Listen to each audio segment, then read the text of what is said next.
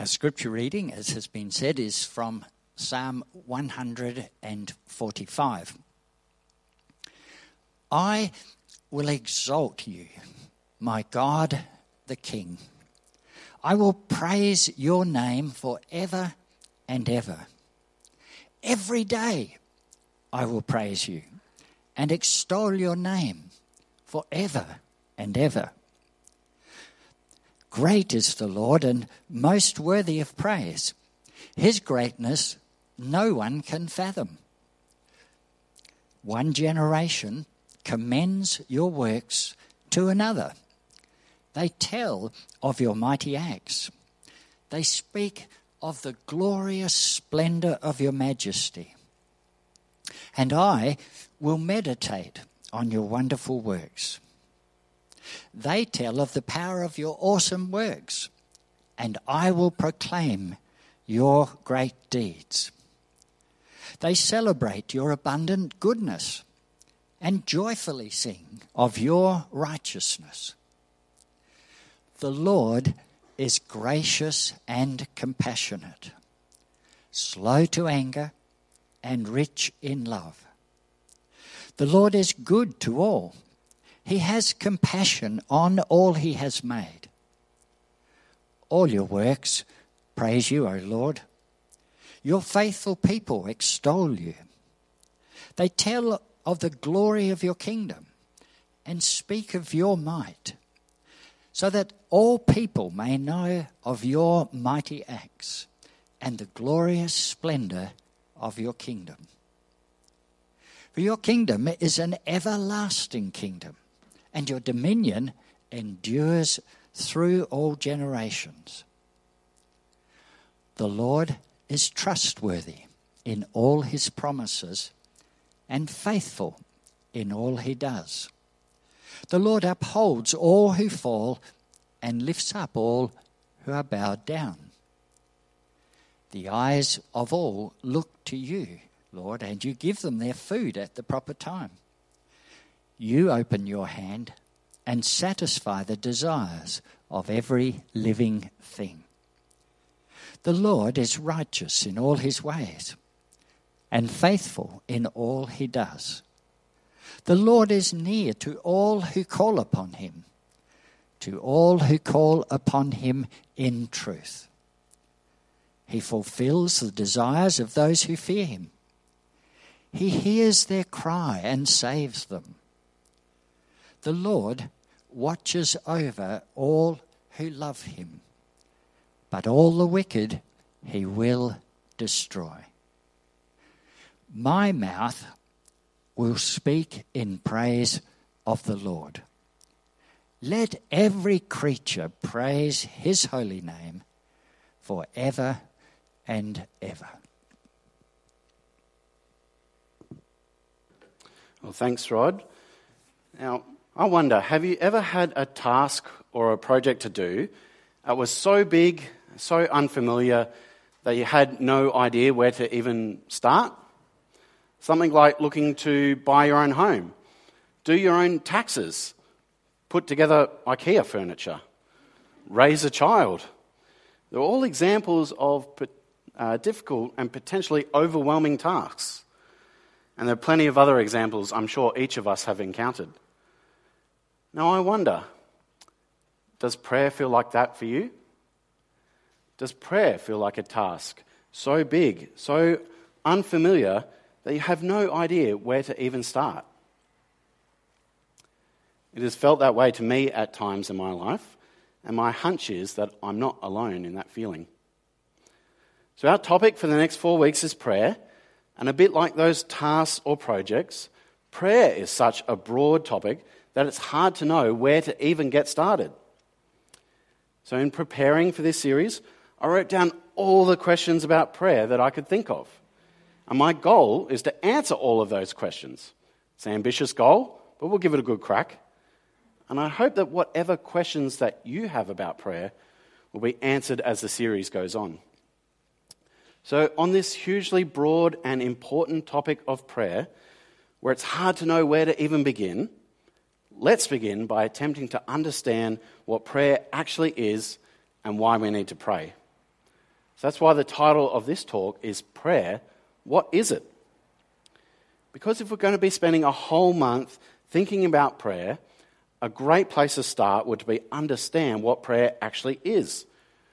We must first make sure we understand what prayer really is before we can get into tackling some of the other questions that we have. So it's at this point that a definition of what prayer is would be really helpful. Now, a definition by its very nature will be a narrow, a simplistic thing, and it won't cover everything, but it's a helpful place to start. So here's the one sentence of definition of prayer which we'll be working with this series. Prayer is a real personal connection with God in response to his character. So let me say that again. Prayer is a real personal connection with God in response to his character. And the fact that prayer is our response to the character of God is why Psalm 145 was read for us earlier. As this whole psalm is a prayer of response to the character of God. The psalm is a poem of praise written by King David. And throughout this psalm, we see the many aspects of God's character have been revealed to him. The first example that we find is in verse 8, where it says, "The Lord is gracious and compassionate, slow to anger, and rich in love." The characteristics of God, his grace, his compassion, his patience, and his love, they're on full display in this short verse. And verse 8 is just the first of 7 clear statements in this psalm about the character and the qualities of God, which all begin with "the Lord is." In verse 9, "The Lord is good to all." In verse 13, "The Lord is trustworthy, keeping his word and fulfilling all his promises." In verse 14, "The Lord raises up all those who humble themselves before him." In verse 17, "The Lord is perfect and righteous in everything that he does." In verse 18, "The Lord is near to and ready to rescue all those who call out to him." And finally, in verse 20, "The Lord watches over all who love him." And so as this psalm goes on, it builds up for us this word picture of who God is, what his character is. The character of God is that he is gracious, compassionate, patient, loving, trustworthy, perfect, and righteous. He defends, he rescues, he protects those who humble themselves enough to seek him out. Now, it's important to remember, this is not a complete list of all of God's qualities. We could never hope to create such a list in our wildest dreams. And it's not even a complete list of all the qualities that are mentioned in this psalm. I've only highlighted a few verses for us. But it does begin to provide us with a picture of who God is and what qualities make up his character. And this picture of who God is, all these qualities that make up his character, by its very nature, it motivates a response. I'll even go so far as saying it demands a response. And this is why earlier in the definition of prayer, I said that prayer is a real personal connection with God in response to his character. The author of this psalm, King David, he has seen and he has experienced God's character. We can see his response to God's character at both the beginning and the end of this psalm. On either side of this list, either side of this word picture of all the amazing attributes and qualities of God, David begins and ends the psalm by saying, "I will praise the name of God forever and ever." Well, Psalm 145, it shows us the remarkable character of God, revealed in creation and throughout the generations. And it shows us that it demands a response of eternal praise. Something being so extraordinary and amazing that it demands a response, well, we know this from our own experiences, don't we? We watch a great TV show, we hear an awesome song, we eat some delicious food, and our natural response is, "I want more of that." You know, we want to watch a few more episodes, we want to listen to the rest of the album, We want to find out the recipe so we can make that food for ourselves and continue to enjoy that amazing experience. That's our natural response to something that's amazing. And even more than that, not only is our natural response to do whatever we can so that we can enjoy more of that amazing thing, but we also want to tell other people about it so they can enjoy it too. It's so satisfying when we share that thing with someone else and they get hooked on it as well. It was early on in our dating relationship, one of the things that Liz and I bonded over was our mutual love of a few TV shows. But one that I had watched and she hadn't was Brooklyn Nine-Nine, and I loved it. And I said, Liz, you've got to watch it. And she did. She watched it, and she loved it. She's seen every episode of every season now. And that's just so great to share that together. And I think now there's a new season of episodes coming out, and I think she's even more excited about them than I am. And it's because sharing experiences that we enjoy with people that we care about, that's just such a joyful part of life. If something is really and truly amazing and mind-blowing, we'll probably go on about it at every opportunity, so much so that it eventually irritates our friends and family. When we do all these things, we often do them without even thinking about it. We do these things as our natural, instinctive response to something that is great. In contrast, prayer doesn't come as naturally or as instinctively to us. Rather than being our natural response, prayer as a response to God's character is something that we have to learn and be persistent in. But it's worth being persistent with prayer, because prayer is not just something that we observe and then react to, like a TV show or a song or a movie. More often than not, we have no real personal connection with the creators of these things. In contrast, though, prayer is something that we're involved in. It's interactive. It's personal. Because in God's kindness, we can have a real personal connection with Him through prayer. We can have a real personal connection with the Creator of all things. So let's look at that word picture of God's qualities from Psalm 145 again. So that God is gracious, compassionate, patient and loving, trustworthy, perfect and righteous. He's a rescuer and a protector. All of these qualities are relational qualities that express themselves in personal relationship. And God desires this personal relationship with each of us. So let's respond to God's desire to have a personal relationship with us. Let's work on cultivating a habit of prayer so that it becomes more and more of a natural response to us. Here's an application I want you to take away from this week. A way that you can work on prayer becoming a more instinctive response to God. The application is, set the background of your phone to this word picture from Psalm 145. You can take a picture of the screen now.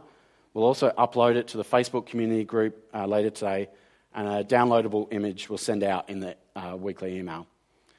This is my application for you all, because although you aren't all teenagers on your phones 24/7, I'm sure the majority of people here have a smartphone, and you look at it at least once a day, if not more often than that.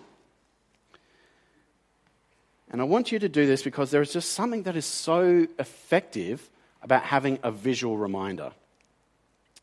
I've had this word picture of God's characteristics from Psalm 145 as my phone background for the past week. It's made such a difference in my prayers each day, as I'm constantly being reminded of God's character. So I encourage you to do the same this week and cultivate prayer as your natural response to God's character. All right, then, to summarize where we're up to so far, we've looked at the question of prayer. What is it? And we've seen that prayer is a real personal connection with God in response to His character. And having this definition and this understanding of what prayer is, it also helps us answer the next important question, which we will look at as part of this series. And that question is, why do we need to pray? Why do we need to pray? To answer that question, let's look back to Psalm 145 and consider how this psalm begins. Verse 1 of Psalm 145, there it says, "I will exalt you, my God the King. I will praise your name forever and ever." Well, the writer of this psalm, David, he's king over all of Israel. But here, David recognizes that even though he is the king of an earthly kingdom with more power and authority than anyone else in his country, he's not the one with all the power and all the authority.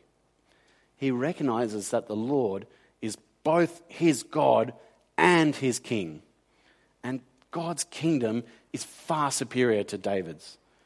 Look at verse 13. There it says, "Your kingdom is an everlasting kingdom, and your dominion endures through all generations." David rightly recognizes that the Lord is both his God and his king. And so David's response is to honor God's name as it rightly deserves to be honored. David says he will praise God's name forever and ever. For this is the appropriate way to honor the King of the everlasting kingdom. And we see this principle at work all around us in our everyday lives.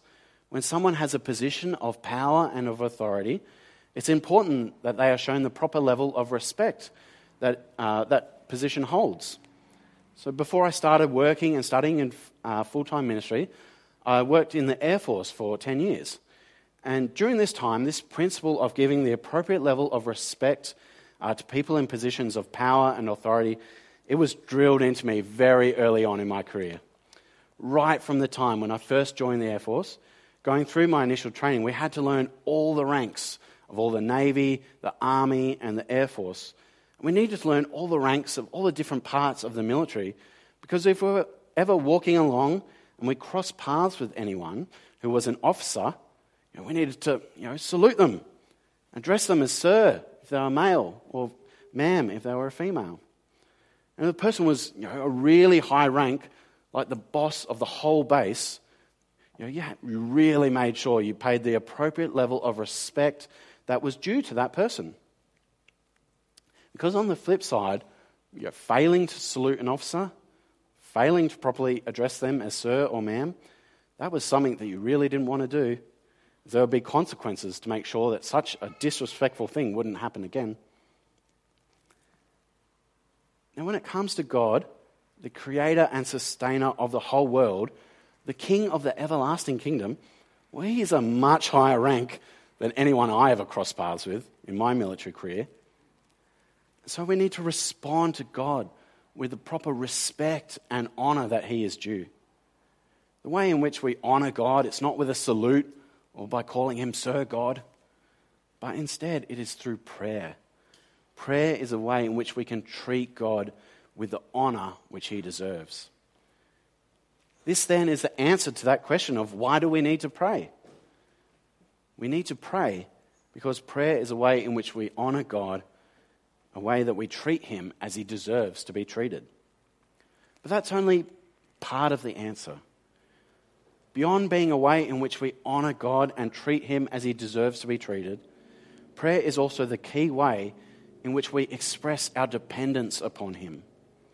Because in contrast, those high-ranking military officers who I needed to honor when I passed by but then wouldn't have any further contact with, God is both worthy of honor and he also desires a relationship with us.